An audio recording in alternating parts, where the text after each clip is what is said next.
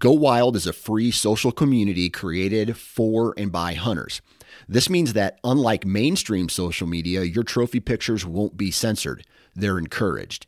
As you spend time on Go Wild, you will earn awesome rewards such as gift cards, free swag, and big discounts on brands like Garmin and Vortex. You will even earn $10 just for signing up. Visit downloadgowild.com and sign up today. My name is Bryce Matthews, and this is the Deep and Lonely podcast presented to you by Houndsman XP. During this podcast, we will dive deep into what makes the ultimate, top-level, and unmatched extreme competition coon hunter. We will hear stories of old, tales of today, and we will dive deep into what separates the men from the boys. The stories will be raw, the truth will be told, and the camaraderie will be second to none. Pull up your chaps. It's about to get deep.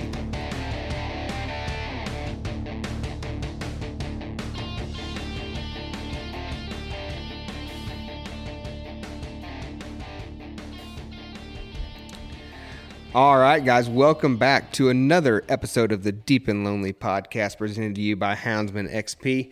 Today, I got one of my good time buddies with me. I conned him into sitting down across the table out here at the hunting cabin. He told me he wasn't going to get on here, but by golly, here we are. We have Mr. Stephen Basham live with us tonight on what I think is going to be a pretty interesting episode of Deep and Lonely podcast. Are you excited, man? I guess. Yeah, don't let him sound all shy. If anybody knows me and has me on Facebook, you probably also see the stuff that he posts on Facebook, and you know he is not shy, so do not let him hide behind this microphone.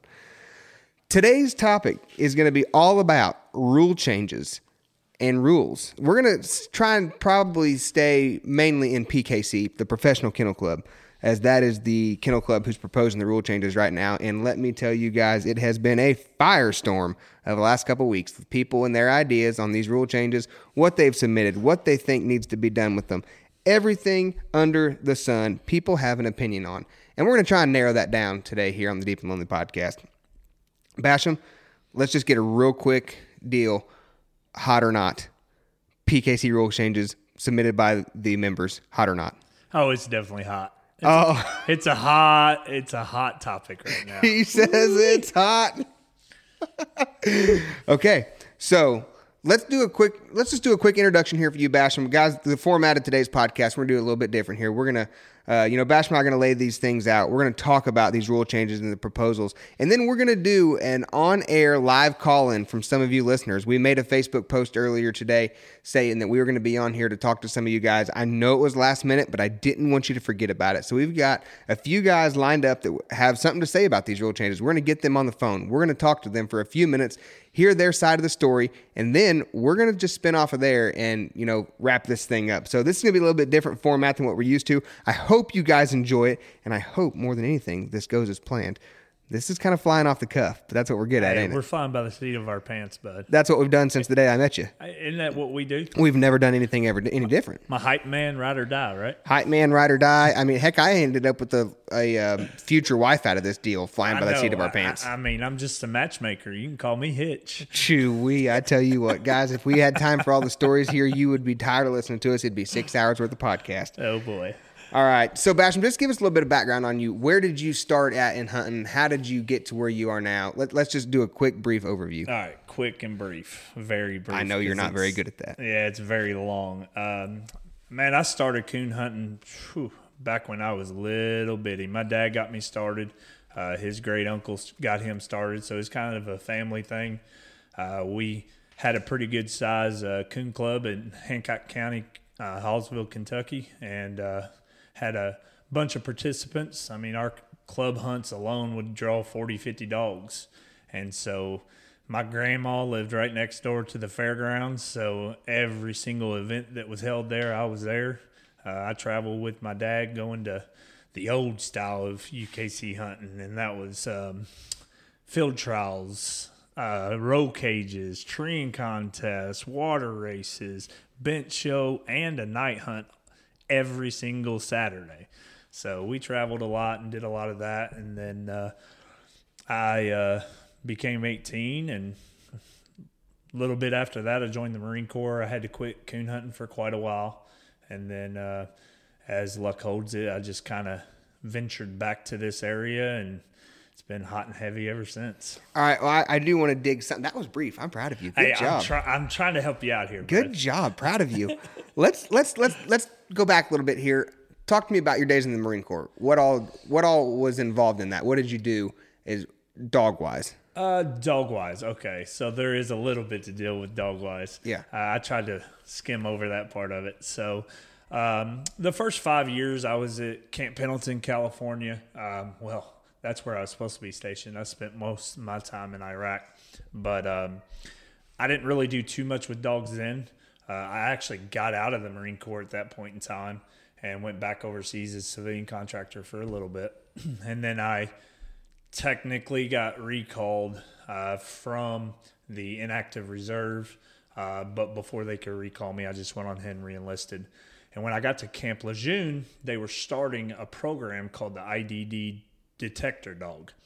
And basically what we were doing is taking Labrador Retrievers, field champion duck dogs, and we were turning them into off-leash bomb dogs. So basically, when people are up to speed on how most bomb dog stuff works, it's usually with Mals or German Shepherds, and it's on leash because they're dual-purpose dogs. So they're, bite dogs, they're track dogs, plus they're bomb dogs. Well, due to the terrain and stuff that we were dealt with over there, we found that it would be very advantageous to have a dog that you could work 100 yards out, 150 yards out. That way, when the dog alerted on a potential threat, that it wasn't 10 feet from you. So they sent me to school for 6 months to K2 Solutions in Southern Pines, North Carolina, to basically learn how to do field trials for bird dogs. So I learned hand and arm signals and all that. And then we turned a duck dog into a bomb dog by imprinting them on ammonium nitrate, C4, deck cord, blasting caps, whatever the enemy's TTP was, which is their tactical procedures overseas. Yeah, so the imprinting is something that Heath talks a lot about on the Journey podcast. Yep. That they deal with in the police canine world, Yes. imprinting to smell out different narcotics and stuff like that. And they're talking about imprinting the dogs, these bear dogs especially now. On starting to imprint them early on the scent and stuff like that. Have you seen a difference, or do you think like the imprinting could be used in the coonhound world? What's your thoughts on that one? I think it already is. When you think about it, imprinting's it's showing a dog what you want it to run, and then it's rewarding that dog for finding or getting what you run. So imprinting's as simple as showing it a caged coon, and then you know how we always do, leave the dog in the box, cut the raccoon, 5 minutes, and then pull the dog out and see if it can run it. You know what I mean? It all starts where? By showing it face to face with a raccoon and then pulling it up a tree and letting it tree on it. That is that's the same concept as imprinting a dog. I gotcha. All right. Well, now that we have just a brief overview on your background, let's get into these rule changes. PKC is an every other year rule change, I believe. Every other year, you have a list of state directors or board members who are appointed to each state. Yes. The members of that state contact their state representative. They let them know, hey, here's what I'd like to see done differently. Here's how I think we can better the sport. Here's the rules that I think will improve the hunts week in and week out. And those are submitted to the state representative, and the state representative then turns them into PKC. Yes. The state representatives are also responsible for the voting on these rules. So we've got some rules that come in that are just off the cuff. They're outlandish. We all know never's going to pass. We've got some rules that are like, yes, those are going to pass right now, 100%. These are good. Then we got those rules that are kind of in the gray. They're in the middle. They're in the middle. Those are the hot topic ones. Those are the hot topics. They are causing controversy. People are losing their minds over them. So let's go through this list real quick that you've got pulled up here. You want to go through these first? Let's just read through some of them to give the listeners ideas of what our call-ins might have on their mind.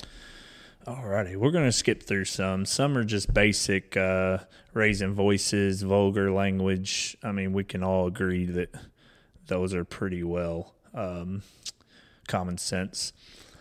We got one by Nikki Hale. Casts must stay together in all pro cast.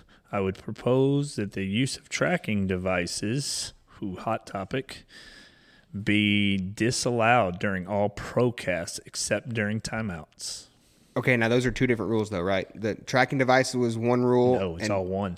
Tracking device is one rule, and staying together as a cast is another rule? Yes. Or they're the same? No, they're combined. It's all written into one rule. Okay, and that was submitted by Nikki Hale. Yes. Okay. All right. Then we have one submitted by Stephen Smith. Non-hunting judges are prohibited from carrying or looking through heat-seeking units, thermals. Next one, Jeff Nelson says he wants to propose that the age 60 be all the senior hunt eligible for all events.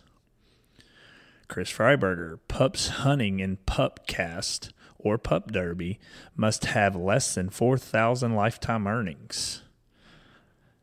Chris Freiberger, raise entry fees in open events by $5 and put the payouts towards the hunter.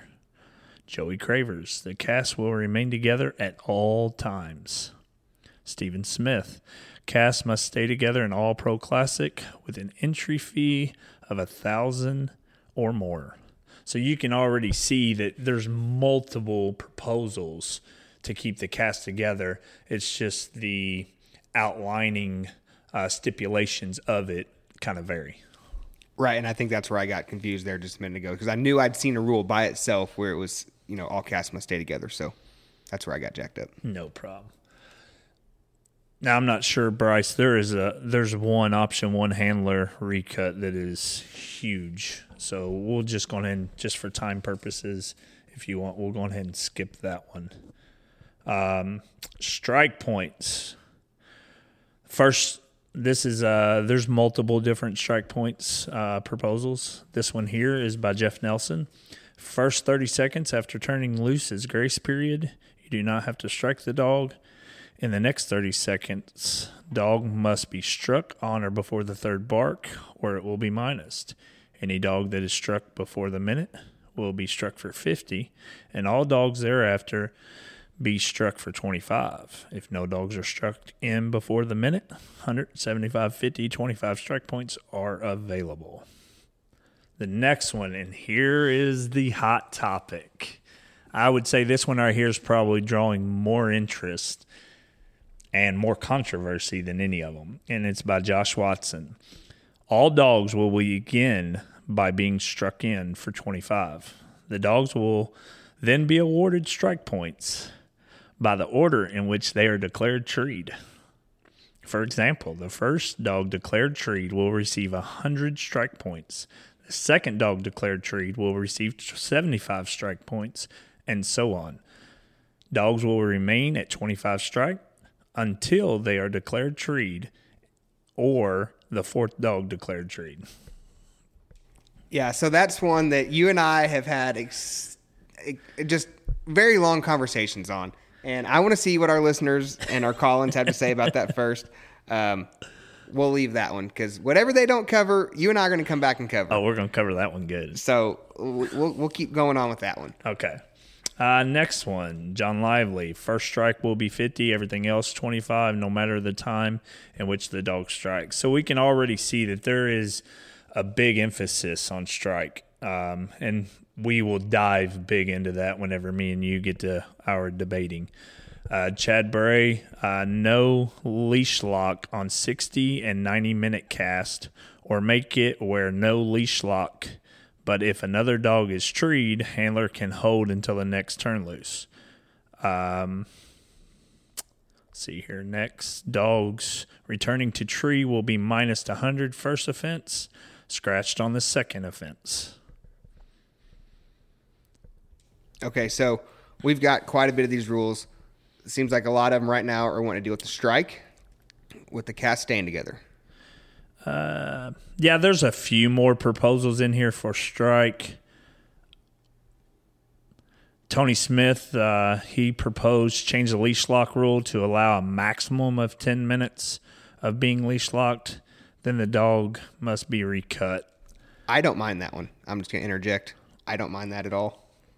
I think that's not a terrible idea. We'll discuss that in a little bit. Yeah, and guys, just to interject here real quick, the reason I brought Basham onto this podcast is because he and I we're best buddies. We have been for years, but we are really good at debating with each other. And you might not think we're good at debating, but he and I have debates every day when we talk on the phone. And I can see one side of the story and he can see another side of the story. We can both play devil's advocate, probably him better than me most days.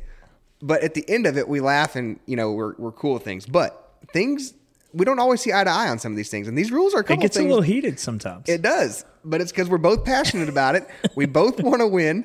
And, these rules affect how we do it. You've got one way of playing the game. I've got another way of playing the game. Yep. So that's why I got Basham on here with us today, guys. Just a little background information on that.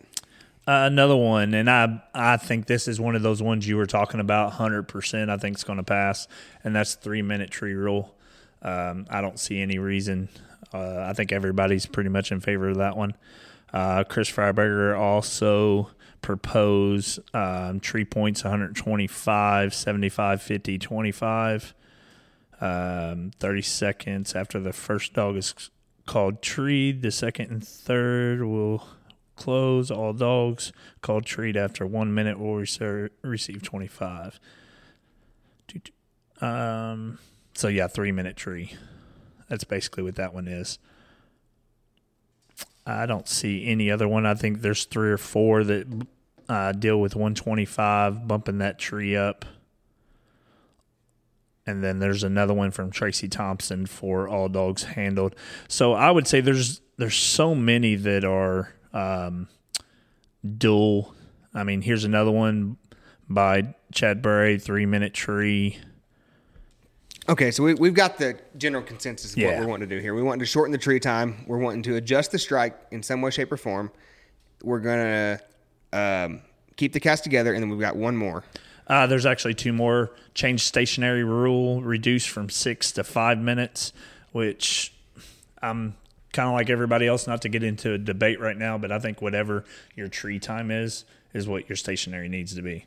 I know that when we talk about moving it to 3 minutes, that's a short stationary, 3-minute stationary, but I'm a firm believer. I think that it should be whatever your tree time is. And then the last one, tree shine time reduced from 8 to 6. That's actually another hot topic. I was at the Rochenier Classic this weekend, and there's a lot of guys that aren't too happy with that one. All right, guys, so there is the general consensus and just a quick breakdown of what we've got going on with these rules. We're going to hop in here to the calls now.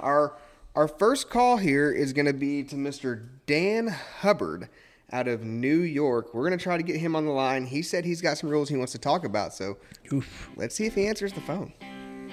The Houndsman XP podcast is fueled by Joy Dog Food. Joy Dog Food has a rich tradition of supporting the Houndsman of America. Founded in 1945, Joy is proud of its history and the relationship it has built with the American Houndsman. And in 76 years, there's never been a recall. Made with 100% American-made high-quality ingredients, Joy Dog Food has one of the highest calorie-dense formulas on the market. For 76 years, this made-in-America product has kept hunting dogs in the field day after day, season after season. And when we say made in America, Joy has a long track record of fighting for American freedoms by being on the front lines against the animal rights movement and their extremist tactics. Joy will fuel your hounds and fight for your freedoms. Fueled by Joy.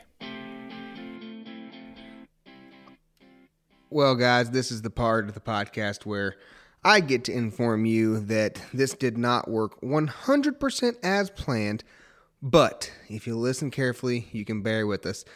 The guys that phoned in on this process here, we just didn't get it dialed in quite right. I thought I had everything figured out where it needed to be, but apparently I didn't. It's all part of the learning process. Just a fair warning. Appreciate them joining us here on the Deep and Lonely podcast for this. I just wanted to give you guys that heads up that, we're working through this. We're going to figure it out. We're going to get this to where you guys can call in, and it sounds just right. But it's all part of the process here, so Just bear with us here and hope you enjoy. Dun, dun, dun, dun. Oh, and we're ringing. We're live. Oh, look out. First time? Hello? Hey, Dan. Hey, Dan, can you hear me? Yes. Oh, he's got me now. All right. How's it going, buddy? Good, you?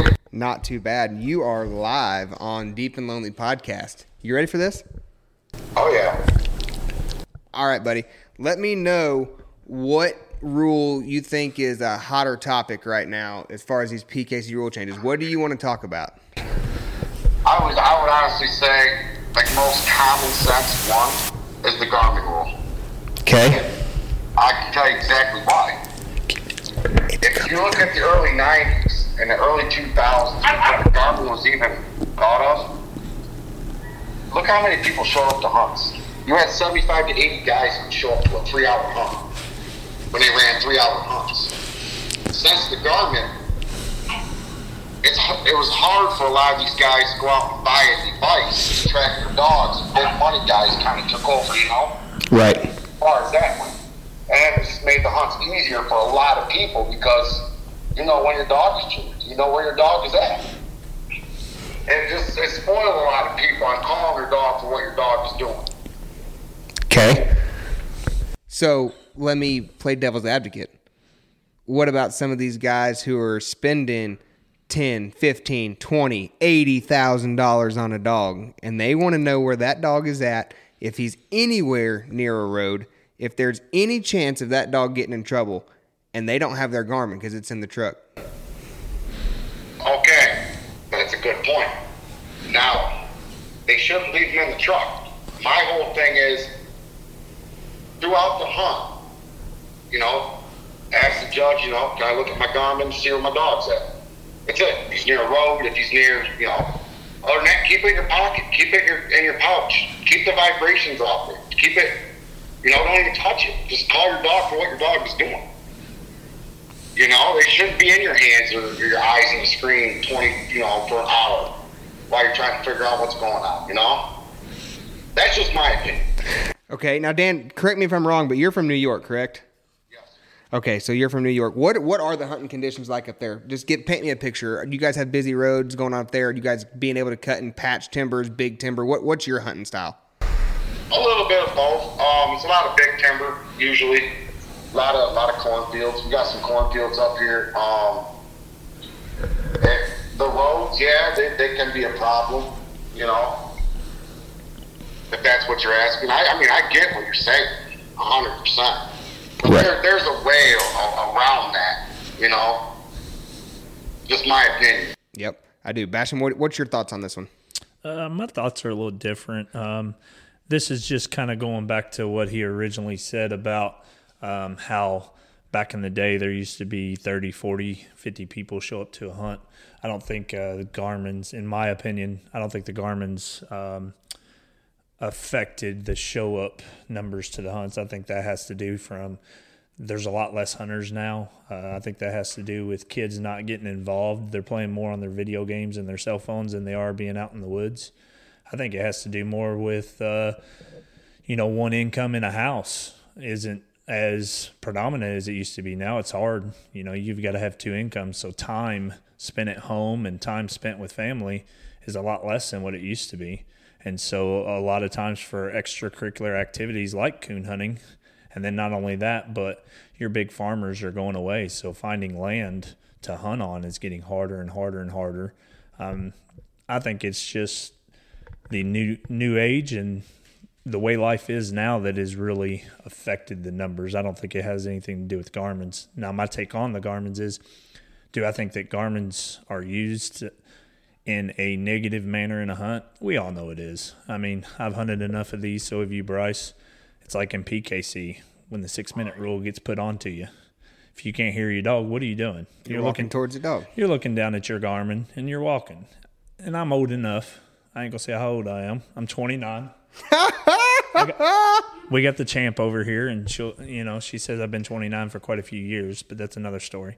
But I remember back in the day when we didn't have Garmin's, and man, you know how many times we would walk to a house dog because somebody thought that was their dog in their treed. So I think, and I see what you're saying, Bud, about.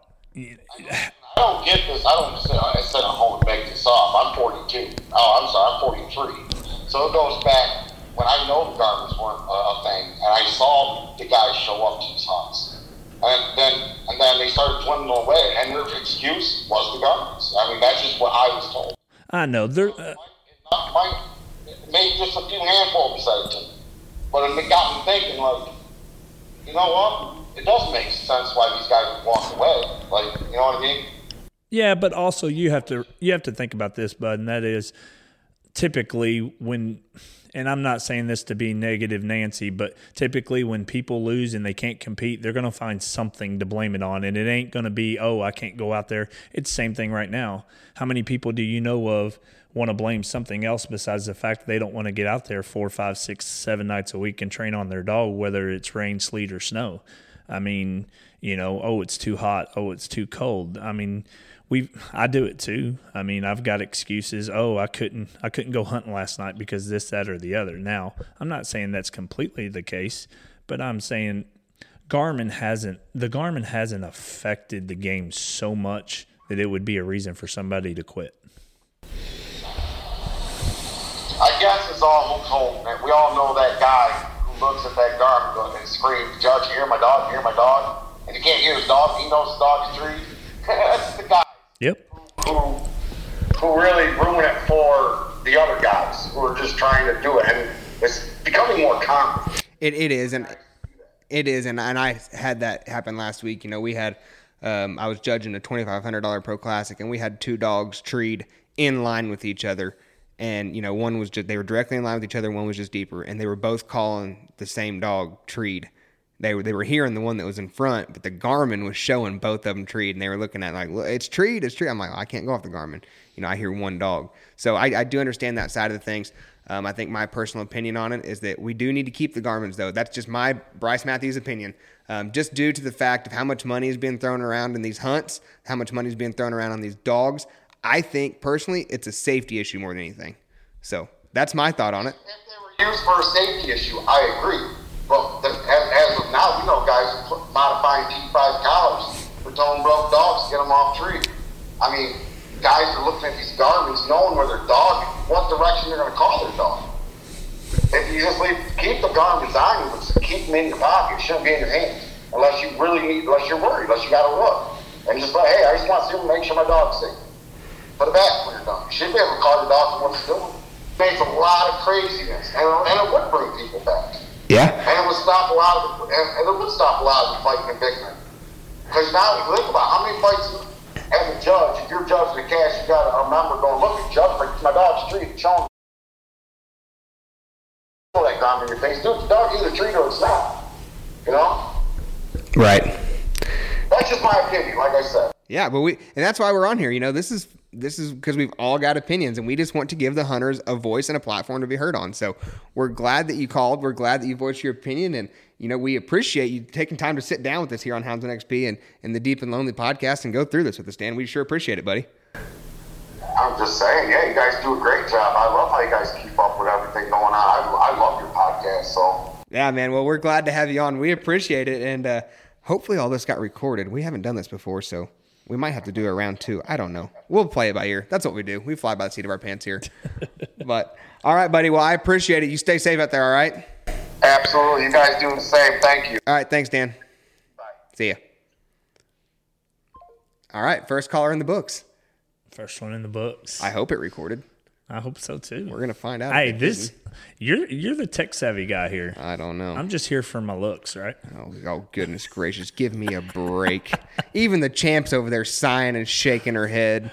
Oh, gosh. Guys, Basham here, he broke out his daughter. She's coming hunting with us tonight. She is the champ. A few years ago, she broke out a dog, went over to Missouri, won the Missouri State Youth Championship, and then she quit hunting on us. No, that wasn't the one. She went up to the EKC youth hunt, that big youth hunt they had up there at Beller's silo.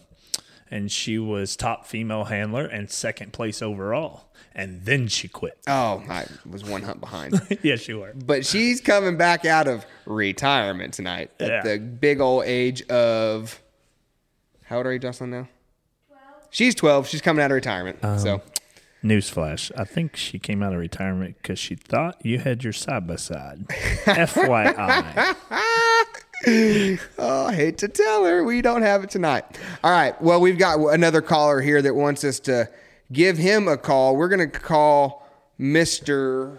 Let's see here if I can get my thing to work. Oh, gosh. Mr. Wid Robbins. He told me to give him a call. He's got something he wants to talk about. And if I can get my... There it goes. Maybe.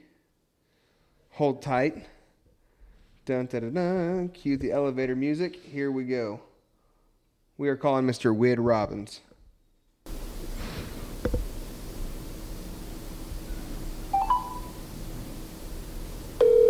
And we're ringing.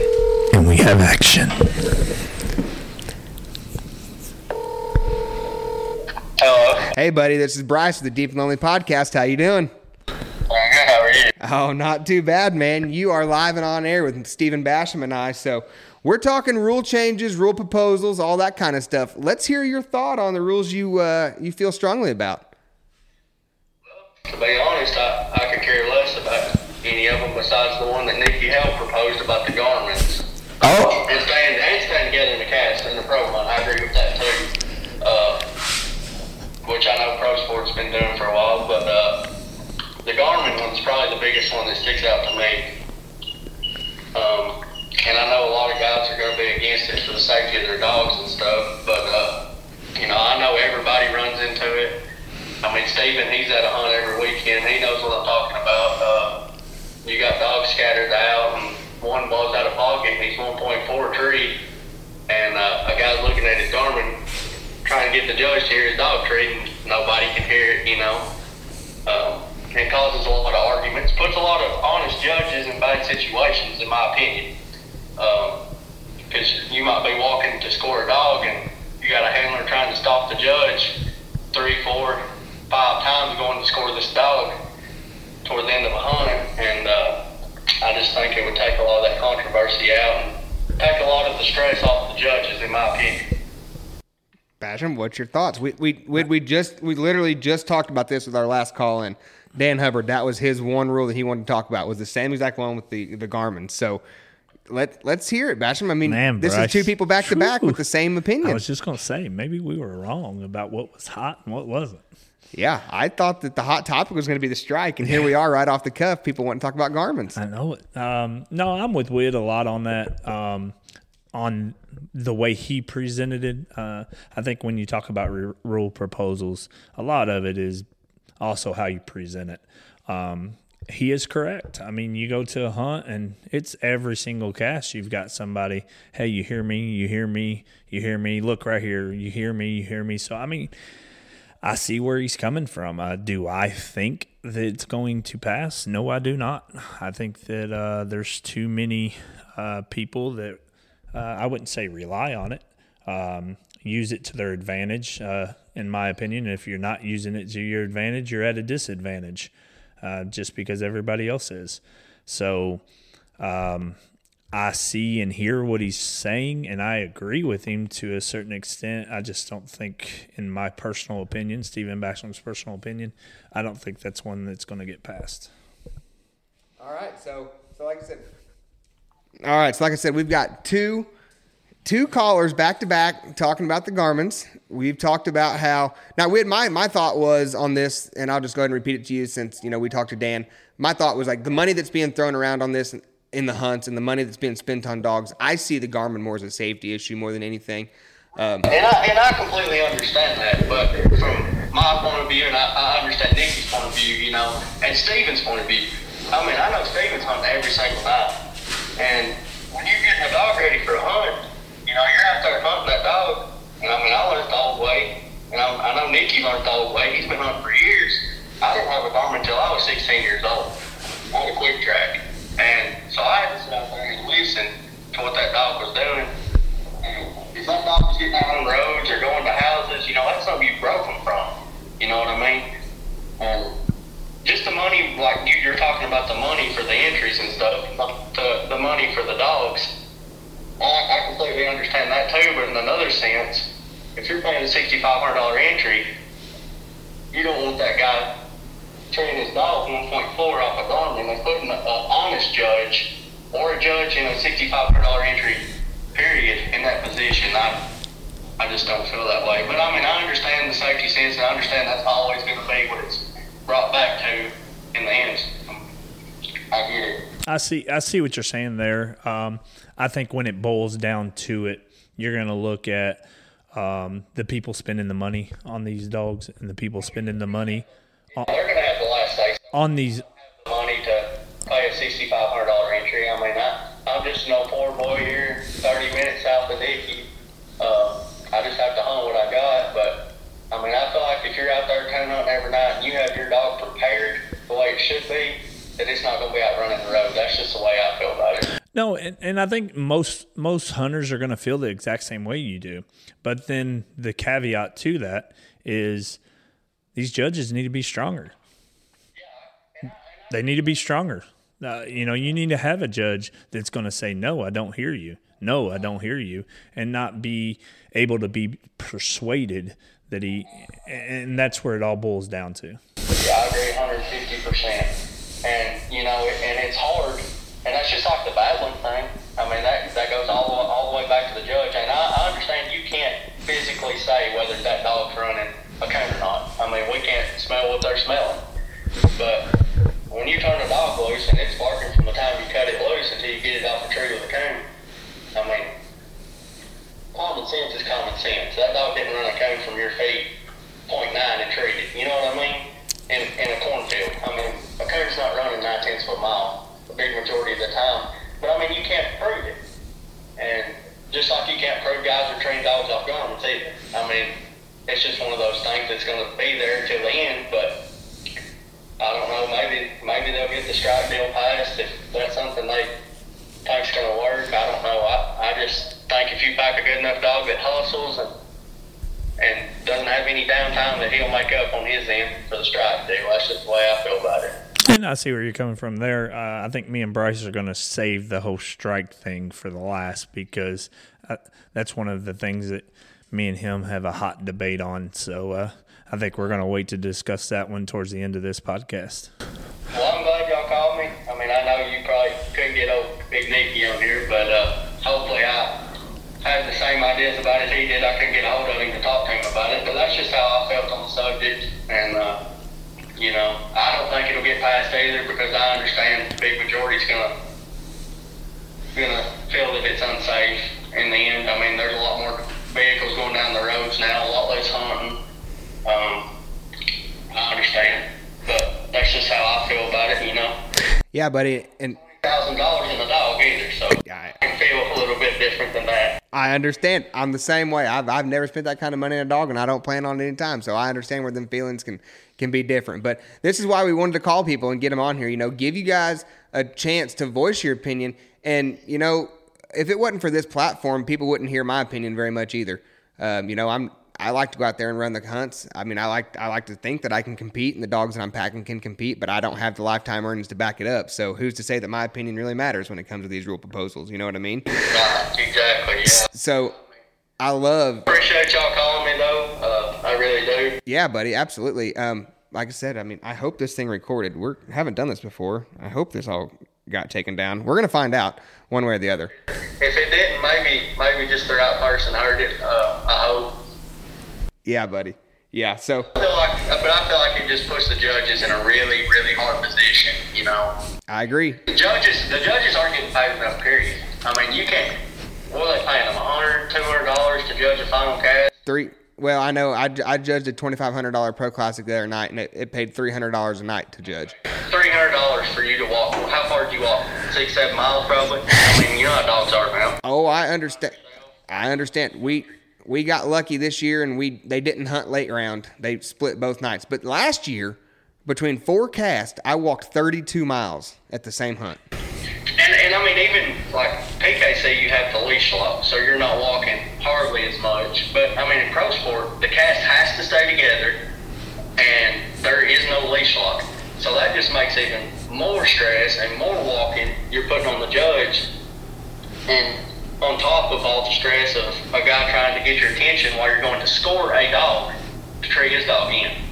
Yep. You know, I just don't think that they're doing the judges right, and that's just my opinion, you know. Yeah. I like money. I like winning when I go.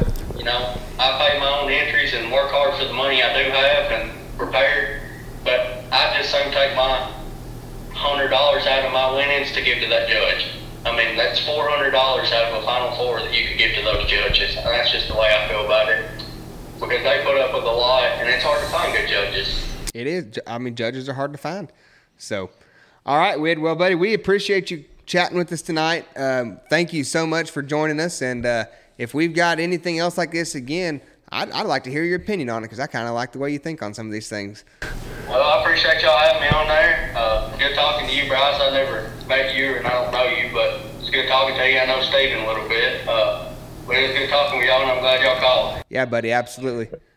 Thanks for calling, bud. 2 down. Number 2 in the books. How And many more we got? Well, we've got one more for sure that wants to talk. And I'm pretty sure he's going to bring up this strike rule we've been talking about. Oh, so this boy. might be a good segue. It might be. The Houndsman XP Podcast Network is powered by Cajun Lights. All of your lighting needs for hunting can be taken care of at Cajun Lights. They have 3 models of cap lights. I'm going to run through them real quick. You've got the Rougarou, which is their high-end light. If you're a competition hunter and you got to find that coon up in a tree and it's all riding on finding that coon, you'll want the Rougarou on your head. Next is the Bayou. That's a pretty standard light, but it's got packed with features. It's got multiple colors. It's got walking lights. It's got the red, the green, the amber. It's all built in right into that light. And then you have one of my personal favorites, the Micro Gator. The Micro Gator is an ultra lightweight cap light. It's got all the features of a white light, red, green, and amber. I've used this light for everything from finding bear tracks early in the morning to coon hunting at night to working on plumbing in the house, changing tires on the side of the road. My truck doesn't leave the driveway without a Cajun light in it, and that light is the Micro Gator. Every Cajun light is durable, made from the highest quality components, and it is backed by Cajun's top-rated customer service. Check out Cajun Lights. You can go to our website at houndsmanxp.com. Go to our sponsors page, hit that link, it'll take you right to Cajun Lights. Check them out. They got a lot of stuff to offer over at Cajun Lights. We got Mr. Chris Bowling messaged in Chris. and said he wants to have a little chit-chat. Little knockout. So we're just going to move right into it here. We're going to call Chris Bowling.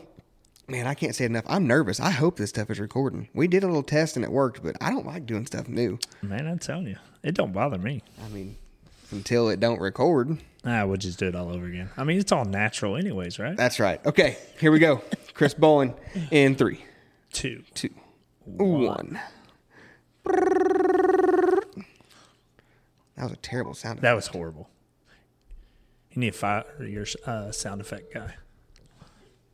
Hello. Oh, he's on. We got him. We got Chris Bowling live on the Houndsman XP Deep and Lonely podcast. How you doing, Chris? This is Bryce. Hey, Bryce, I'm doing good, buddy. How about you? Hey, man, I can't complain. Sitting here with Basham discussing some rule changes. Do that. What do you got on your mind? What do you want to bring up and talk about? Buddy, the only rule I see, man, the biggest change with the bank is the strike rule, man. Whew, here we go. It's terrible.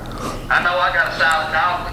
Hell, my dog goes now, he can go in nothing else no ways, but it's bullshit any way you look at it, where you got a Parker or a solid dog.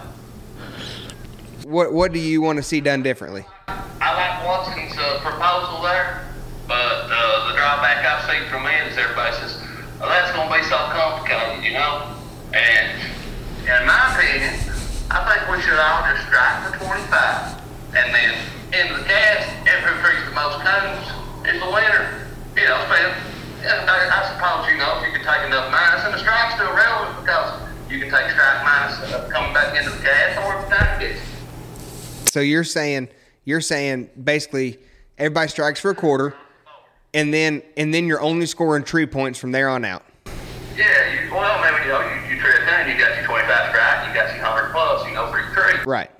But now here's the issue with that everybody tells me when I mention this, oh man, there'd be so many ties, we couldn't ever do do that. Well, here's the thing, boys. Me and you and Basham's out here in the cast tonight, right? We cut our dogs loose. I mean, well, if we all treat one coon in 60 minutes, who do you think deserves to win? The dog that treated the coon the quickest, or the dog that barked the quickest? I mean, don't you agree that the dog that does it the fastest should be the winner?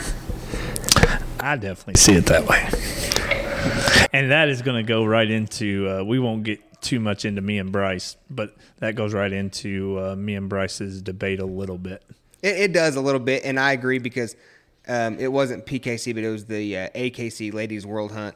You know, the two dogs treed the same amount of coons. They both treed 2 coons in the allotted amount of time, but the dog that actually treed the 2 first ended up losing because the strike reopened on the second dog. You know, he treed his second coon 15 minutes before the other dog did, and the other dog won because the strike reopened. Yeah, well, and I'll give you one better than this, man. I hunted in a cast one night, treated 4 single coons, took no mounts. This guy here, this belt guy, one of my buddies, he beats me with 3 single coons, no mounts. I mean, how can that even be right? You know what I'm saying? How can you treat 4 coons, take no mounts, and a dog treat 3 coons and beats you? I mean, that's just what I'm saying. We got a messed up set of rules. But to this 25 strike that I'm saying, you know, everybody strikes every 25, your problem with the tiebreaker, it's simple. I mean, instead of moving everybody's strike up when you get to the tree, when we first scorecards, they can have a little column right there at the tree, 1, 2, 3, 4 by each dog. And as you go to the tree, first tree you go to that's got a coon in it, you circle that 1. Second tree you go to that's got it, you circle that 2. You get to the end of the night, we all treat the same amount of coons. The first dog tree holds the tiebreaker over 2, 3, 4. If 1's not in the equation, so he doesn't treat coon, 2 holds the tiebreaker over 3, 3 holds it over 4. You see what I'm saying? I'm going to tell you this, Chris. I was at the Rochenier Classic this weekend, and you are not the first one I heard from that. We sat around the coon club for quite a while, and there was a lot of big-name guys in the coon hunting world that was exactly echoing exactly what you just said. Oh, yeah, well, and I've been trying. I've commented on a couple of posts there, man, just trying to change some guys' minds, but hey, some people, you can't change their mind. One guy made the comment, he said, oh, we couldn't do that. If you do that, you're putting the honest strike dog at a disadvantage. I was like, man, what the hell is going on right now? Right now, the honest strike dog is striking for 25 or 50 in almost every cast, you know? I mean, they're at a disadvantage. What we're doing now, honest strike dog's got a level playing field if we all strike for 25. All right. There's his opinion on it. Basham, That's a good segue. You've heard it. I have an opinion as well. I'm not saying that I totally disagree with it, Chris. I do have a slight difference on it, but it's not 100% different. So, well, let's hear what you think. I mean, just keep the status quo, or do you think something needs to change? No, my real quick opinion here while we got you on the phone, and then we're gonna go off air. We'll still keep recording, but Bash and I are gonna talk back and forth here on this. We're gonna debate this one for a minute. But my quick opinion while I got you on the phone here is that you should not marry the strike and the tree points. If you're gonna do it the way that the rule is proposed, I believe that if a dog, say the dog leaves the tree, he should take minus both ways. Here's my one thing on that right now, Bryce, real quick. And I'm not trying to debate you on this until we get hot and heavy into it. But right now, as the rules even state, you strike for 100, tree for 100. Your dog leaves. Are you taking strike -2? No, but they're not married together, and this rule is going to marry them. Well, they are. They're still married together because when you get to that tree, you're going to want your plus. Your strike or your mouse stick with your strike. I mean, it's married together right now. When you tree a coon right now, do you want your strike plus? I do. Okay, so they're married together as we speak. I just don't feel like it's married that way. But it's married in an order where dogs are, struck for 100, 75, 50. It's not. It's just a different marriage for me. I don't know. I have to think about Third marriage or fourth? 0 for me. One more thing, man. I mean, we can't plus a dog up on the tree unless we look up there and see a coon. But we're plussing dogs up in almost every cast. They're barking at something. We have no idea what they're barking at. We think it might be a coon sometimes, but who knows? Chris, me and your thoughts on this are almost identical. And when you listen to this podcast, after we get off air with you and me and Bryce start debating, you will hear my thoughts, and me and you see eye to eye, bud. You're a smart man, bud.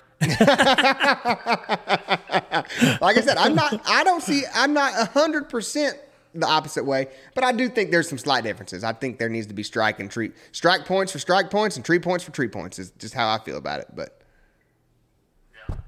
so, all right, buddy. Well, I appreciate you calling here. Hey, I appreciate you guys calling, man. I'm glad to put my opinion out there. Yes, sir. Hopefully we got her recorded here. We haven't done this. I've probably said that 4 times now in this podcast, but it's got me nervous wreck. If this thing did record, Bryce, you're going to sound like a broken record, bud. If it did record, I can go through and edit it out. That's the power of software. Darn it. All right, Chris. But if at any time during this portion, edit it out too if you don't mind. All right, buddy. Well, we appreciate you calling. All right, see you guys. Thank you. See ya. Boom. And we are going to segue right into the debate. Houndsman XP Podcast Network is sponsored by onX. The most comprehensive mapping system in the world is available by going to onxmaps.com and downloading their app. Several subscription offers there. Highly recommend you using onX. And here's a true story for you. We've all got that spot where when we turn our hound loose at night, they're going to head that direction.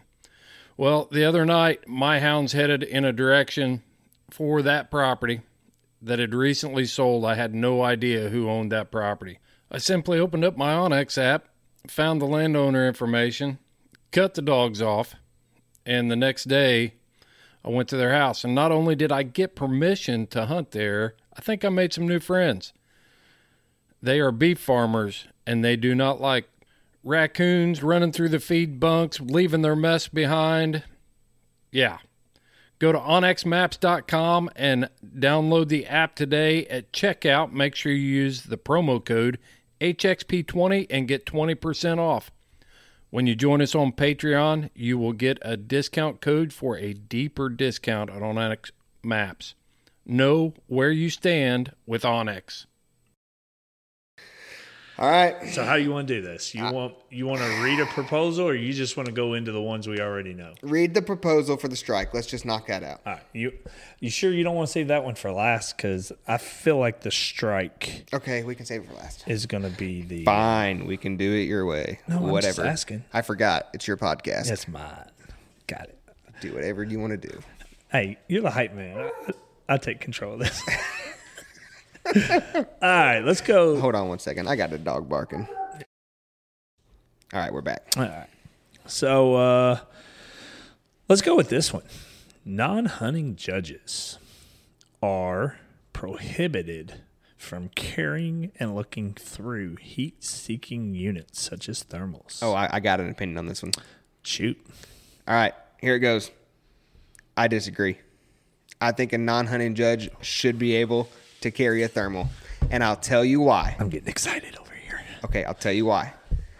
Because how many hunts have you been in during a slight drizzle, a rain, where somebody's like, Judge, I got my coon. He's right here. And you look up there, and in your heart, you know that ain't a coon eye. It's a water droplet, a spider eye. Somebody trying to, play the game. Now, I get it. Doesn't happen all the time. The other part of this is I like to think that if I'm out, I'm scoring this tree, I'm going to use a thermal on every tree. I do this whenever I judge. I use a thermal on everybody's tree if I'm a non-hunting judge.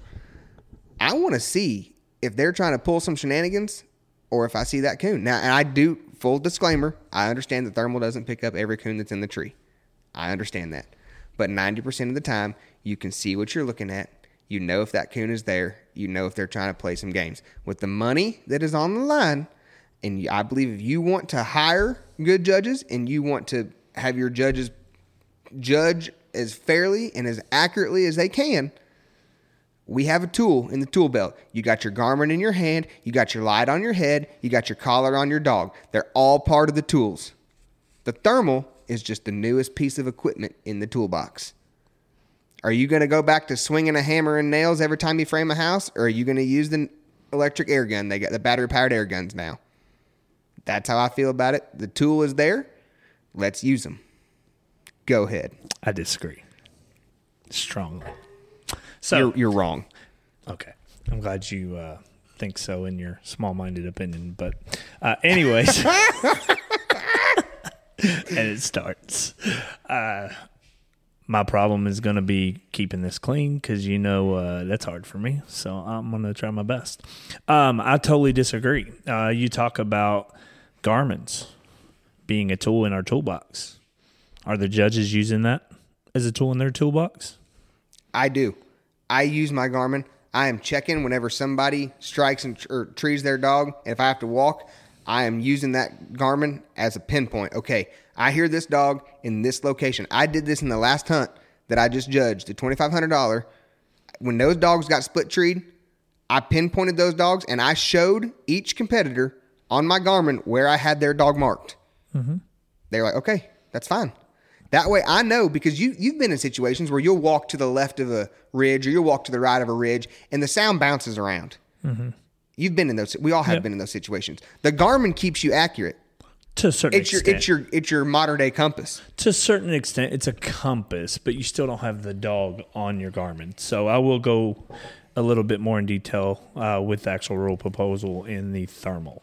I completely agree with the judges not being able to look through it, and for this reason. It's a lot easier to try to convince somebody that they see something when they're looking through a thermal and there's heat up there. And I'll give you an example. If I look through my thermal, right, and I look up there and I see heat, and then there's a little bitty window and it's gray, just the slightest bit of gray. I can't really make out what it is, but it looks like fur, right? Is it a possum? Is it a coon? I mean, what is it?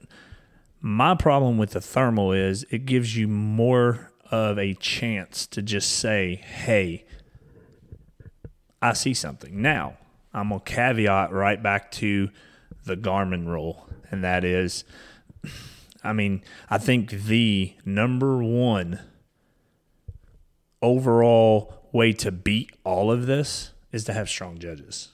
I think if you have strong judges, it does away with half of the problems that we have. So I can see it your way, but based on where we're at today, I would say that the thermals don't need to be used by the judges because you can't score it by a thermal. You can't. If you're gonna judge it, if you personally, a non-hunting judge, is going to judge it properly, I feel like my personal opinion is that don't give yourself the opportunity to try to be persuaded. You see what you see. You don't see what you see. We're all humans. We all make mistakes. Just try to do the best of your ability and call it morally what you think it is. I understand that. And so I'm going to go two ways on this one. I'm going to tell you just one thing, that how I feel about this, and then this will lead right into the next rule change I want to talk about. Okay. Is that, so number one, you need strong judges. A strong judge should have the willpower to not be persuaded. I'll agree with you. So this last weekend, I found the coon in the thermal. I could see it in the thermal. It wouldn't look. I sat there looking for that coon eye for 3 minutes and 45 seconds. Once that coon looked, I plussed his coon. Mm-hmm. We both knew it was there. Heck, the other competitors in the couch knew it was there, but it wouldn't look. Mm-hmm. And I understand. We couldn't see fur. We were looking for a coon eye. So that's where I feel about that, is if you're going to go on strong judges, you got to be strong no matter the circumstance. I'll agree with you. My other thing on this one is, and this is going to go into our next rule proposal if you want to bring the rule up, it's going to go talking about the shine time. So if the next rule proposal, I believe, talks about bringing the shine time from 8 minutes to 6 minutes. Yes, that is correct. So if we are going to bring the shine time down, I believe you also need that tool to be able to judge faster. The pace of the sport is moving. And here's the other part of that, is that a judge's attention, no matter how it should be, is not always 100% focused on that tree when you're scoring it. I agree. Because you can be scoring a tree, have the shine time running, And then you've got two other handlers like, Judge, come over here. My dog's treeing. Can you hear my dog? And you're trying to listen for their dog. You're trying to be where the handler who you're scoring his tree is, because if you're out in the cornfield looking at a tree, there's 20 seconds left and he's in the woods and he finds a coon. You've got to get out of that cornfield and into that woods. I don't think a thermal helps you out there. And jumping to that exact rule proposal, I don't agree with it. I think 8 minutes, especially, you're talking, and I ain't even talking about, up north where you're on field edges and stuff like that. I'm talking about more so like in the mountains, West Virginia, Kentucky, Tennessee, in the big woods where there is no way to get on the outside and the foliage is completely full. How many times have you found a coon in the last minute of an 8-minute shine time? A bunch. So that's one rule proposal that me personally, as being a competition hunter, small time, even if I am, I would like to see that one not pass, just because I think, in certain circumstances, you need the full 8 minutes. I agree. I do wish, it's not a rule proposal, and I don't even know how to combat it with a good solution, but I do wish there was a way that the judge could focus solely on the tree at hand rather than trying to get pulled away, because, gosh, that gets sticky. I think that just comes with just being a strong judge. And no offense to you at all. I think I know when I'm judging, when I'm at that tree, I'm at that tree. If I hear them, that's good and all, but right. I'm not going to the opposite side of the tree just to try to hear somebody else's dog. Right, I understand that. This man is trying to score his tree. If I just so happen, I'm standing out in a cornfield, and he comes up to me and says, "Hey, Judge, you hear me right there?" "Oh, yes, I got you. Hey, tree me." And then I'll tree you in. Right. But other than that, my main focus is on that tree. For the most part, I think that just comes and I think we're going to sound like a broken record here. I think a lot of these problems just go away with strong judging, and it's kind of hard because some of your best the guys that know the rule the best are the handlers. They're the ones they're hunting. They're the ones hunting. You get no fame, no glory, no recognition. And you get all of the criticism when you're a judge. If you make a bad call, you are the talk of the town. Yep. For a long time. Here's the way I look at it. If you make a good call, you might be lucky to get a thank you at the end of the night. And it's kind of like I said a few minutes ago, when you're judging, you just have to do what you think is right to the best of your ability. I'd rather go with a guy that made an honest mistake. Hey, he messed up. He's a human. We have umpires calling balls strikes and strike balls and pass interference. And, I mean, it's just an element of any competition sport that we're a part of. Right. And so I think that if you go out there as a strong judge and you just try to do the best of your ability and be honest and stand by your values and try to stand by the rules, I think you haven't. If people want to talk, let them talk. Right. I agree. So we've covered strike. We haven't quite covered strike yet. Not yet. We're going to save that one. So we've covered tree time. We've covered thermals. We've talked about Garmin's 3-minute tree. 3-minute tree. Yeah, let's go to that one. I'm in. Sign me up. I think that's case closed. That's what all of them went to. But I've got a proposal. Uh-oh. Look out. Hot take. My proposal, 3-minute tree, but keep the PKC countdown time. Oh, 100%. I want a 3-minute tree. After 30 seconds, you lose 75. After a minute, you lose 50. Definitely. I do not like, and I'm going to say it right here on the PKC, or not the PKC, the Houndsman XP podcast, Deep and Lonely. I do not like the UKC's rule of 2 minutes. 2 minutes, a dog can still get 75 strike points. Because... Strike? We're striking in now? Tree points. You got me all jacked up on striking tree.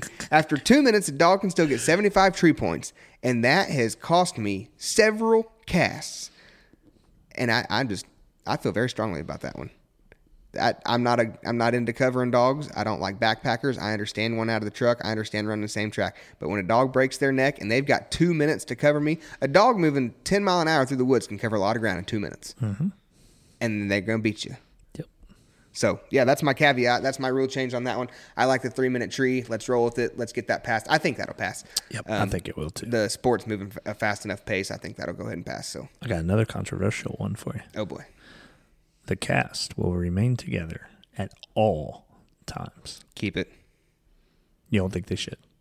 No, I'm saying they should. Like, yes, I like the rule. Pass it. Yep. I think for me personally, man, this is a hot topic. I understand the old timers' point of view of and the people down south talking about it being hot, but I mean, just this once again is everybody's got their own personal opinion, and this is my personal opinion. I can't remember the last time that I've had a handler go to their dog and their dog shut up. I can't remember it. So basically what I'm trying to get at with that is, to me, that throws out every argument that anybody has that, down in the South it's so hot that if you leave your dog treed for a certain amount of time that it's going to overheat. Well, I mean, the dogs are going to bark whether you're there or not. I get where they're coming from. The old timers talking about having to walk to all the trees. I get it. I just think, and here we go again talking about the judges, I think that keeping the cast together at all times alleviates a lot of problems and a lot of pressure on the judge. And I can concur with that. I do not like sending a handler by themselves to a tree, to their dog. If I've got an extra person on the cast, I'll send them when I'm a judge, just to keep them honest. Even when it comes, we're not even talking about someone cheating. You're standing here and you got to walk a mile to one dog treat, and you got another dog 900.7 whatever have you, the opposite direction. All right. So by the time you get that one at a mile, after you get him scored, you're coming back. Let's say for that one instance, that handler did get that dog to be quiet. Now what are you doing? You got to find them. You're finding them. And that can be a pain. Yes. I've had guys shut their dogs up intentionally, just trying to burn up hunt time, And like I said, there's many tricks to the trade, but I'm just saying that I think that you alleviate a lot of potential problems, and I just think that there's a lot of less chaos that can happen when everybody stays together. I do too. And one other thing I'm going to throw in here that I don't know that people talk about or think about much, but I saw it happen one time, which is the only reason I think about it, is we did have an older gentleman on a cast one night, and it was summer, and he overheated and went down. Like, he was not in a good spot. He was very dehydrated, disoriented, didn't know where he was. Like, we had to get him out of the woods. If he would have been by himself, what would have happened? Walking to his dog, what would have happened? And that comes into the whole staying together. Just kind of caveating off of that. I was in a late round of a pro classic, and we sent a guy to handle his dog. There was only... When we got to the fourth guy treed, he withdrawed because he couldn't win. So it left two of us and the guy that we sent to his tree. The hunt's over. Me and the other gentleman tree in. Lo and behold, we can't find the third guy. We spend 40 minutes looking for this guy. His dog ain't barking no more. I mean, we can't find him. I mean, we even had to result in calling Shane and like, hey, what do we do here? Like, there's only two of us. Like, there's nobody else in the woods. It's 4 or 5 o'clock in the morning. I can't find this guy. And basically what it ended up happening was he finally came out in the field and his dog didn't stay. He kept on going, but we couldn't find him. We tried calling him. Well, his phone was in the truck. So here you are, 4 o'clock in the morning, needing to score 2 trees to figure out who won, and there's only 2 of us standing there. That would have been eliminated had everybody had to stay together. Right, I agree. So I see a lot of, I see more pros than I see cons with this rule. I think it'll pass. I think pro sport's been doing it long enough now that I disagree with you. You don't think it'll pass? I do not think it'll pass. Okay, I think it'll pass, but here's why. Okay. How long ago? It's kind of like the leash lock, right? It passed. And then it got reversed. Yeah, I still think that was a dumb move. So here we go. This is not so hot take, but I think that when it comes to rule proposals, there are certain avenues and certain people that will do what they want. In professional kennel club, we all know who I'm talking about, and they will whatever they see fit. That's what they're going to do. So, okay, this is really good. Let's go to the next one. Leash lock. Let's go to the 10-minute leash lock proposal. I don't like it. Okay. God, this is good. I mean, I don't like it. I do. I tell you why I don't like it. Tell me. You just had more times. You got 1 minute after you turn loose. You've got 2 minutes. Dog has to tree on a tree or, bark every 2 minutes. You got your hopefully 3 minute shine time. You got your 1 minute after the tree. Like, we're just adding more and more times. Like, what's the point in having a 10-minute leash lock? You can't tree coons sitting on a leash. No. Why have any? I'm into that. So I agree 100% no leash lock. I'm there. But we already tried it once. It didn't work. It didn't work. I don't see a 10-minute. I mean, what are you benefiting by going from no leash lock to a 10-minute? I think that I think you're playing with feelings more than anything. Here's my thing. I think you're trying to compromise. If you disagree with the leash lock rule, meaning there should be no leash lock, if you disagree with that, why would a 10-minute leash lock rule be okay? I get it. I mean, I understand that, and I'm under the same belief. I do not like leash lock. You cannot tree coons on the end of a leash. I don't like it. I didn't pay my entry fee to walk my dog around the woods. If I wanted to do that, I'd go to a park on a Sunday afternoon. Amen. Preach. But we tried it. People got what they wanted. Then they complained about walking too much.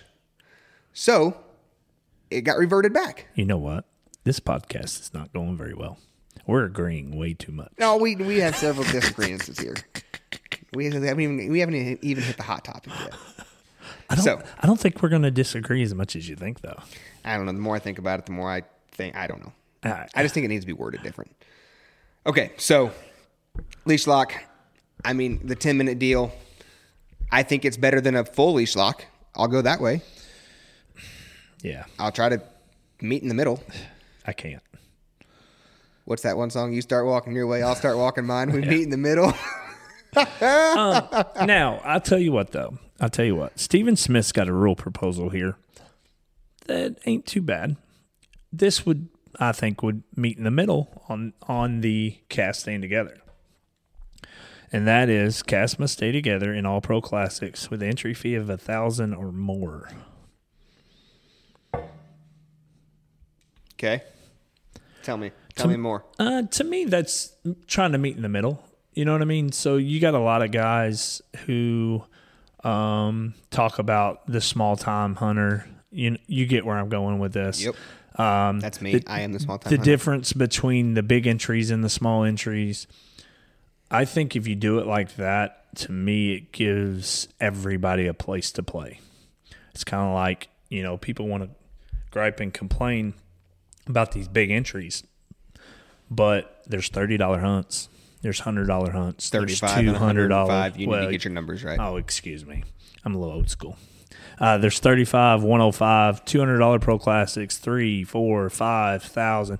I think, to me, there's a place for everybody to play. And I think this right here kind of cuts it down the middle, as far as trying to adhere to the older crowd and the younger crowd, or even the younger crowd that doesn't want everybody staying together. So I think this right here would be a compromise. Yeah, I agree. It's not a bad rule. I'll just say this on it. I think that one way or another, the cast needs to stay together, whether it's full time. As of right now, I'm in, thank you the Lord, I'm in good enough physical shape that I feel like I can walk to every tree. I can stay with the cast. I'm all for, the whole cast staying together at all times. But I know that one day I will be of the older generation. Lord willing, I'll still be hunting dogs, and my opinion might change on that. So, trying to think about everybody and play as fair as possible, I think that's a good solution. I think it's in the middle. I'd be happy with either one of them passes. All righty. Got another one for you. I actually like this. Dogs returning to the tree the first time will get 100 minus, and on the second time they get scratched. I agree with that. Yep. And I'll tell you why. I think everywhere else in our sport, when a dog does something wrong, they're penalized. The only time they're not penalized is that first time, in PKC, that first time that they go back to that tree. Right, it's deleted. It's deleted. Now, if we're talking UKC, they can go back 100 times, which that's the number one rule I don't agree with. But that's neither here nor there. Yeah, I completely agree with that, and I like that rule. Yeah, I'm into that one. Alrighty, moving on. I think we're almost to the hot topic. It's about time. I'm hungry, and we got dogs to cut loose. I mean, there's a couple other ones that I don't think we'll get into. I think the strike, because there's so many strike proposals. Okay. I think that what we'll do is just maybe go over a broad spectrum of different ones. There's multiple ones that's saying, 30 seconds, minute, have to strike under the minute. I think if we lump them all together into, we can talk all about all of them together, and then the one about the first dog to tree, we can talk about that one separate. What would you say? Okay. Lead it off. I'll go with the flow here. You gonna go with the flow? Yeah, because I have an opinion on it. I've thought about that. You and I had an in-depth conversation, and I wish we would have recorded this the other day. We had probably a 40-minute conversation. Oh man, that one was good. It was hot. That one was good. I like that one. It was hot and heavy. This one here, we've both had time to think about it since that discussion that we had. I don't particularly like the proposals with the 50 strike and everything else 25. You're doing the exact same thing. The dogs that bark first are getting the advantage. I think I'm just going to jump right in and just tell you about my feelings about the whole strike in general. I think forever and a day, I'm not opposed to just leaving it the way it is, even though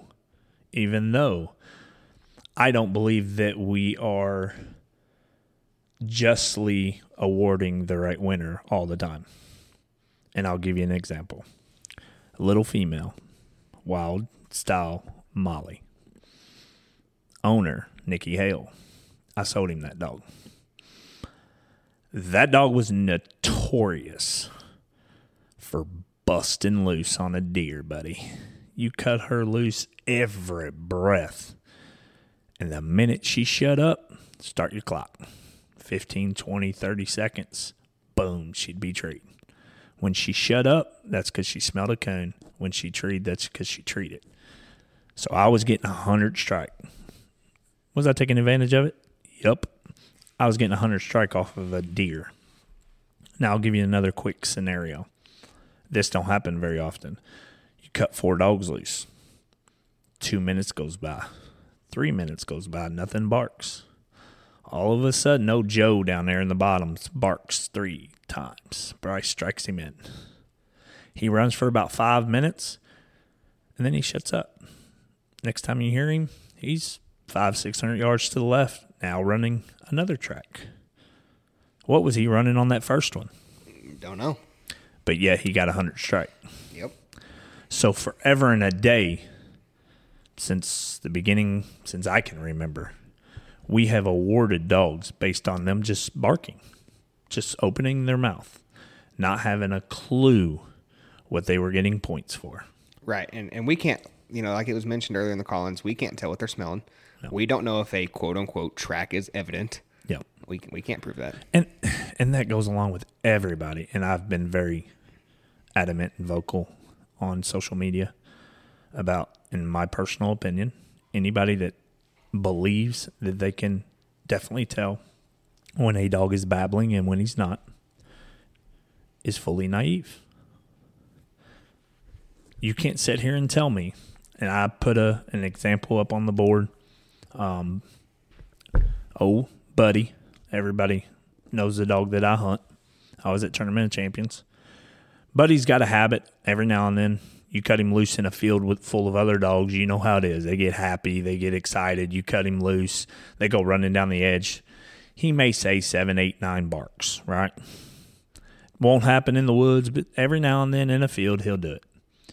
We cut him loose. Boom, he goes to barking. I'm like, oh, no, you're not. You're not going to get me. I'm not striking you because I know exactly what you're going to do. You're going to shut up.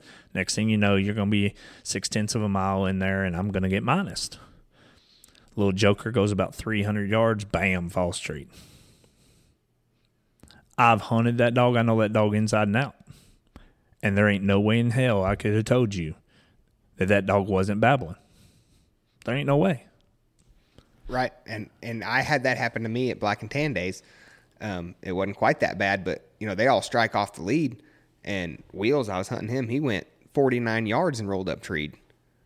And I was like, I took 50 strike on the deal. He went 49 yards distance in front of me, but he went to the left a little bit, went to the right a little bit, but he ended up treed 49 yards in front of me.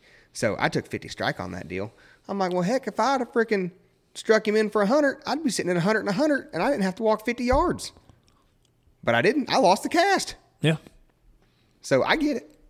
I mean, you can't sit here and tell me Now, pretty much the only time is if you cut a dog across the field and he's barking every breath and then he gets to the woods and he shuts up and you don't hear from him until he's a half a mile in there, then that's obvious. But how many times does that happen? Not very often. Not very often. Usually it's a dog barking here, there, here, there, here, there, here, there, here, there. I mean, how many times in these $35 hunts does a dog strike for 100 and 57 minutes later come treed and win the cast? It has happened. Many times. Yep. Many times. And like I said, that just kind of goes into the whole rule proposals of, I don't agree with the 50 and 25 rules. There's like 4 or 5 of them that vary in time. And, there's even ones out there that if you strike under the minute, you have to tree under the minute. I don't agree with that. I mean, just because a dog, we've all turned coons loose before. Some of them will go up the first tree, and then some of them, I've had some turn loose coons go 500, 600, 700 yards. So you can't justify, they've got a tree under the minute. So that leads us to the ever controversial rule change. Let's hear it. Read it off verbatim. I will read it verbatim. Because I don't know. I've had a strong feeling on this one for a week or so now. The more I think about it, the more I'm like, okay, I might see the other side. But I think there has to be a verbiage change for me to buy in completely. Oh, boy. Let's just dig into it. Let's dig into it. Okay. Josh Watson proposed this. Yes, sir. All dogs will begin by being struck in for 25.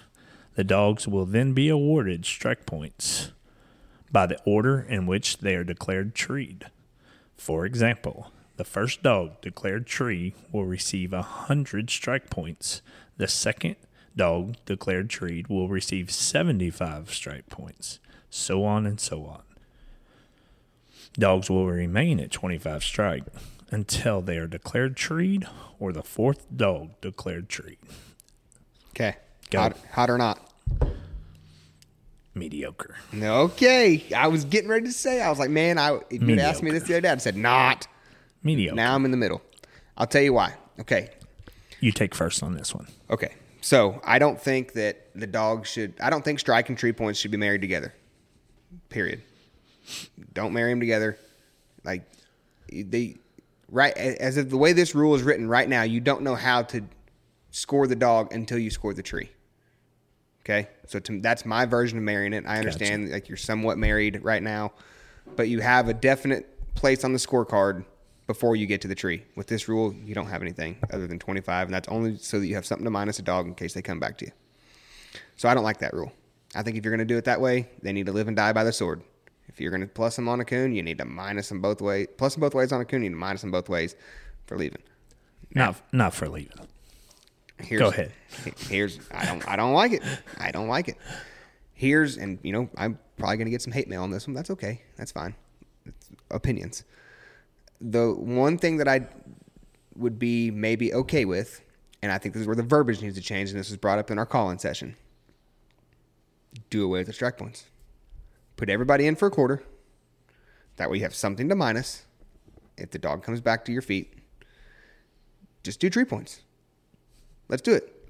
I think trying to be a reasonable individual and see both sides of the story and having debated this with you and a couple other people, I think that is a rule that I could support and understand. I think understanding is the key word there. I could understand the logic behind that more than the strike and tree. it's confusing. It's not confusing with a strong judge who's capable of doing simple math. It's okay, but I don't like marrying strike and tree. That's how I feel about it. So, audience, just to kind of give you a backstory on this. I think we've mentioned it a few times, but when this first started, me and Bryce spent 45 minutes, and Bryce was like, he was like a die-hard Democrat, and he was far, far left. Do not even go there on my podcast. This is mine, and I will take a stand for myself and my beliefs. Go ahead. He was far one way, and I was far the other way. I was totally for it. Through having time to think about it, talking to a bunch of hunters at Rochenier Classic, talking to Josh Watson. I got to talk to him and his boy. Top-notch guys. First and foremost, top-notch guys. Is that Coy Watson's yes, dad? It is. Okay, gotcha. I just put two and two together there. Continue. Top-notch guys, top-notch handlers. Definitely always a pleasure whenever I get to talk to them. So going on from there, I got to talk to a bunch. So I think in the time between then and now, you've come to the middle, and I've kind of come to the middle. I can see what you're saying with this rule proposal as far as I'm fine if they even pass it the way it is, me personally. I can see it from your view. I think there's a better way to do it. However, if they were to pass this, to me, you are awarding the dog that trees a coon the fastest. Now, however, there's been a lot of debate. Oh, well, so because mine ran 900 and yours ran 50, that you should win over me. Well, we're already doing that. Yours barked at 50, mine barked at 900, and you're beating me. We're already doing it, except for now. At least when you plus that strike points, no matter where he's at, 100, 75, 50, 25, no matter where you're setting, he's got a coon.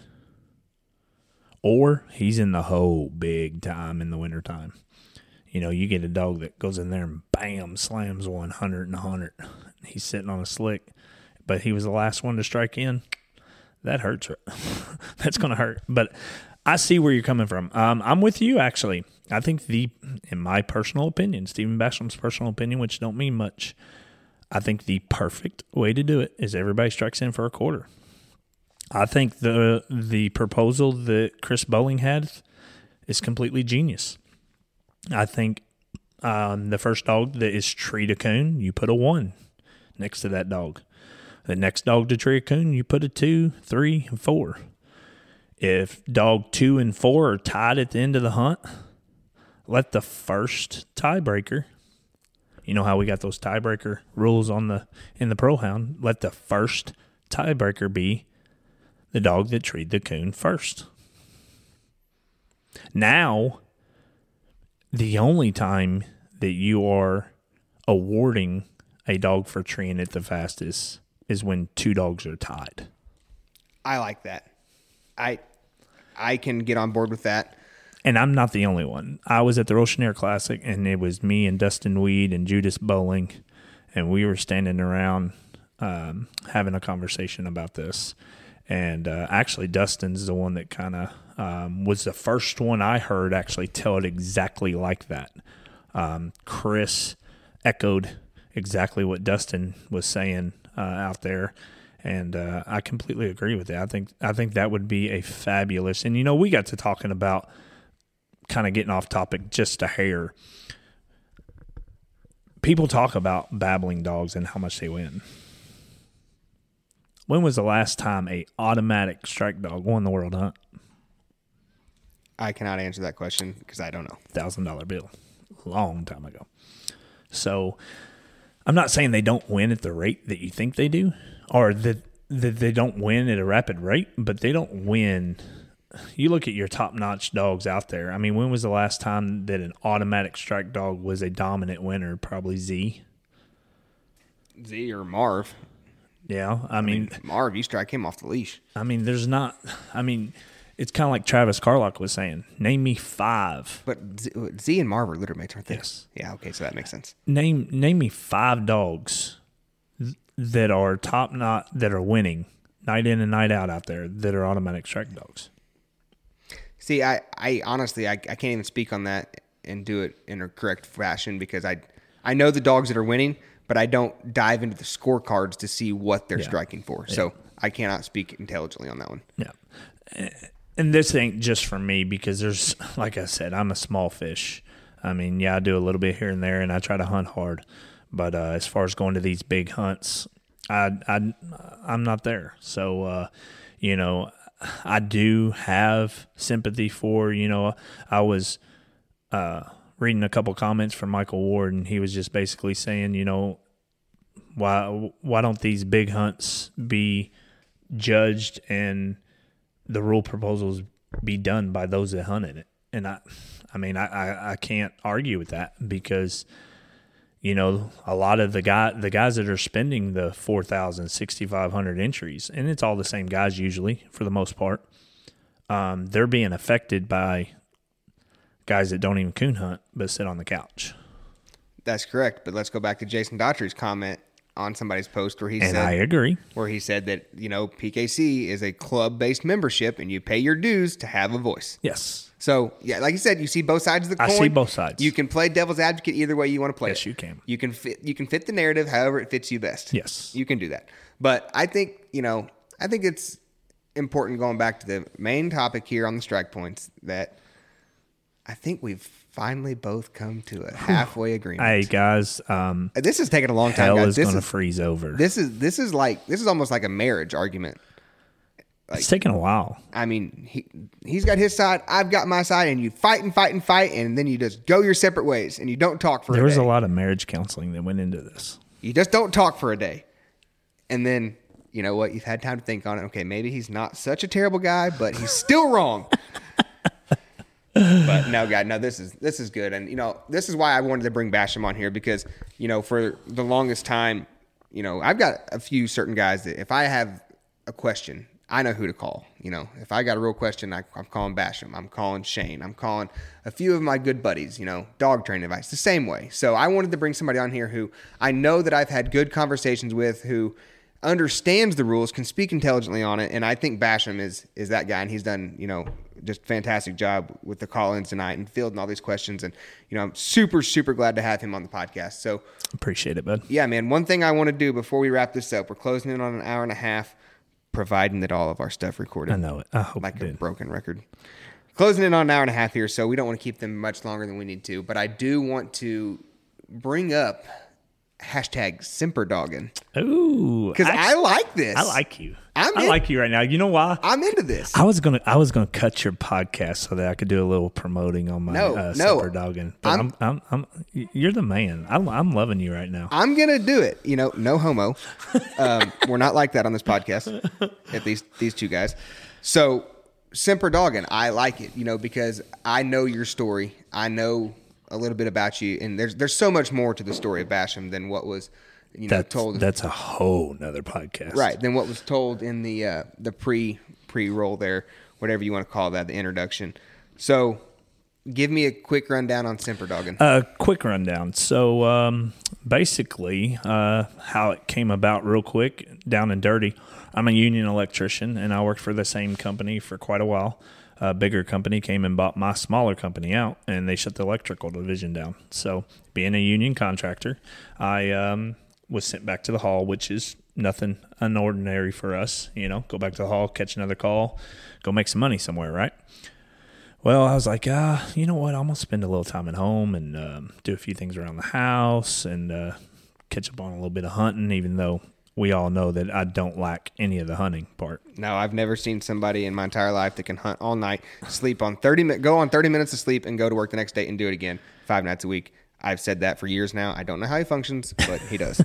Continue. Anyways, so it just all came about, and I started hunting a few dogs for a few different people and realized that that I can make let's just call it what it is. I can make a little bit of money a month, to support my family, to put food on the table, blah, blah, blah, blah, to bridge that gap of not working every single day, being an electrician. So I started hunting, and then I got hooked up with an old buddy of mine that me and him have a lot of similarities, Bobby Taylor, and I started hunting for him. He gave me a few dogs, which we have one very exciting young dog coming up. Mark my words, Axel, out of drive line, really nice. So up and coming spring 1-year-old. So I just kind of let it go from there and started hunting a few more. And then just like anything else on Facebook, I was like, man, there's got to be a way to not just put my name out there as somebody that hunts dogs, but give something back to the people that send me a dog. A little appreciation, I mean, yeah, they're giving me money, but, and I'm giving them my time and trying to make their dog better or give them what they want in their dog. Because for me, it's not just coon hunting. I train bomb dogs and drug dogs and obedience dogs. And so there's a lot that goes into it, from everyday feeding dogs, cleaning kennels. I mean, this. You got 15, 18 dogs up there, something like that? Hey, we're down to, I think, 12. Oh, man. We're doing good. How did you talk her into that? Oh, some things are give and take. That means you need to take a few home, right? Negative. Okay, just checking. By the way, Nikki, when you listen to this, he really wants a few more puppies, just so you know. Anyways, so I just got to thinking, and I was looking around, and I was like, man, what means something to me? Everybody that's seen me knows that I've got tattoos, and so everything in my life I try to keep that means something, heartfelt, whatever. And just something in my head kept going back to Semper Fidelis, always faithful. Marine Corps motto, always faithful. Short, Semper Fi. So I just got to thinking, and I was like, man, I'm always dogging. I'm always hunting. I'm always traveling. This weekend, I got West Virginia State hunt. Next weekend, I got to hunt. I'm not home for a weekend until October, guys.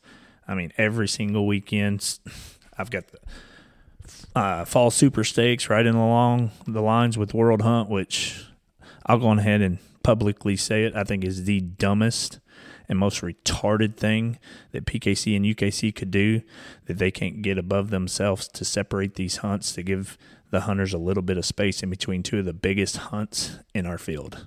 Which would be the PKC World Qualifiers and Automotives. Oh, no, it's not even just that. PKC had to dump on top of that. So you have the PKC World Qualifiers, then you have Automotives. The very next weekend, you have UKC Zones. That Monday starts the Fall Super Stakes. Yep. And Fall Super Stakes and the UKC World collide the third weekend of September. Yep, they do. And you got in a pinch with that one time, didn't Twice. you? Yep. Twice I've had to pick where you were going. Which, I mean, that's just me. A UKC World is going to be way more than a Super Stakes win for me. So twice I've had to choose between going to the semifinals or the quarterfinals and the top 100. So that's just the way it goes. But anyways, so I got to looking around and trying to see. So the word semper in Latin terms means always. And I'm always hunting. So just came up with Semper Doggin, and it kind of stuck. I'll let you talk for a second about it, and I'm going to actually, just so I can get your thoughts on live air, I'm going to pull up the actual patch that was created, and you will be the first ever to see this patch. Well, how about that? No, that's exciting. And, I think that Semper Doggin fits you really well because, anybody that does know you knows that you do everything 100%, full throttle. There's no slowing down. You hunt hard, and I don't say that just because you're my buddy. It's the fact. Oh, my. Okay, I'm into it. That's a nice-looking patch. Who made that? Because it wasn't me. No. Did you use somebody else for a laser engraved? No. Hold up. Did you not use Midwest Laser Works? Hold up. Because I thought about you. My question. Are you ready for this? Are you sewing them on hats yet? No. No, I'll make the patch. Are you sewing them on hats yet? I'll make the patch, but somebody else has to sew them. Okay. So this guy here, and if you want me to, I can give him a shout out. If not, then I won't. But you're good. No, it's a good looking patch. Yes, I thought about you at the very beginning. That's as far as I went. I thought. No, I was like, you know what? Bryce is not going to sew, and get ready for this, 50 patches on 50 hats. That's not bad. I mean, that's a pretty decent order. So my question is, are you going to sell them? Because if you will, then my next order is coming through you, buddy. No, I'm not selling them. Oh, come on. I'm busy. Nikki, that is your next endeavor. No. Entrepreneurship. Here you go. Now, Midwest Laser Works is busy. We're knocking out some stuff. But, yeah, so the Semper Doggin, man, that's a good looking patch. Yes, sir. That's, I appreciate you very much for that. It fits you well.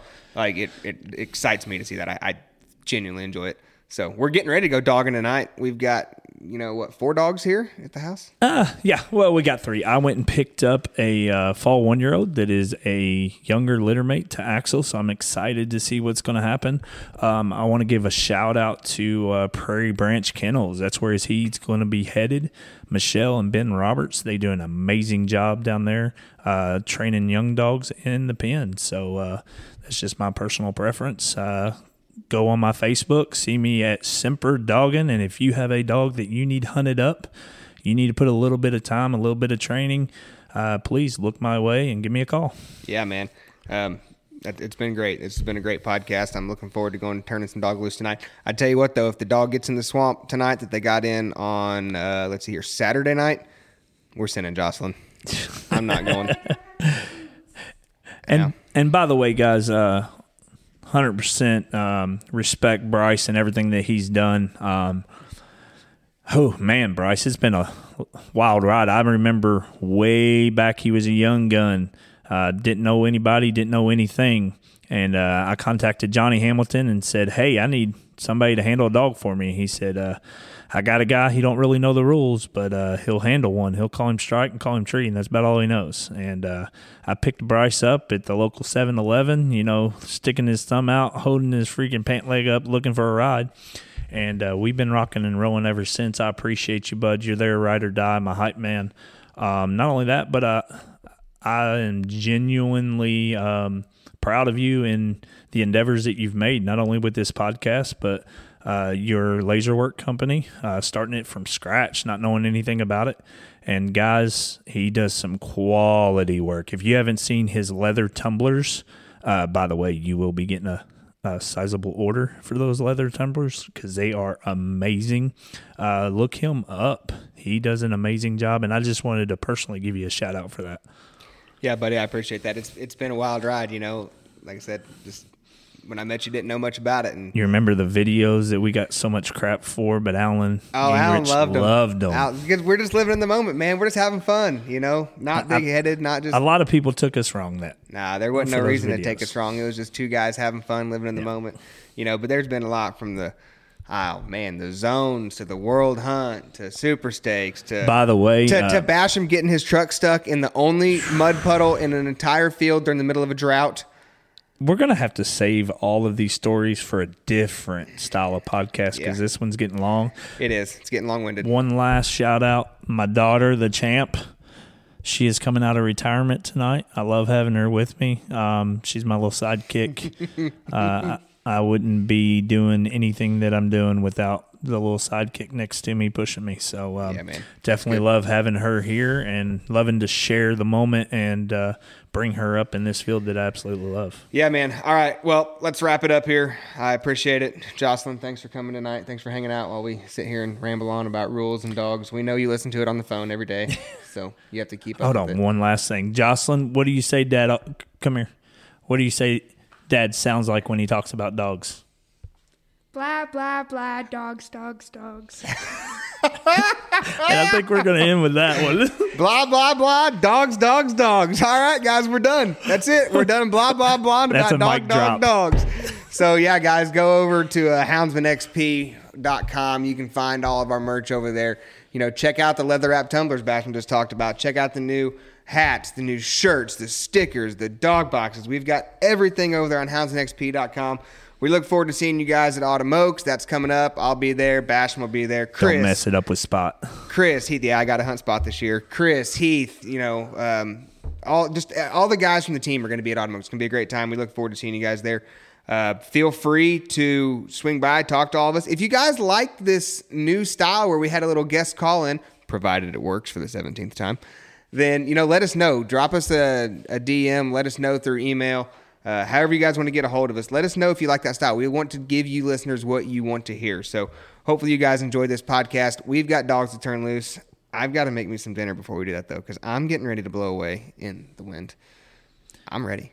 But I hate to be a bearer of bad news, but you're not going to blow away. Blah, blah, blah. Dogs. Dogs. See you guys.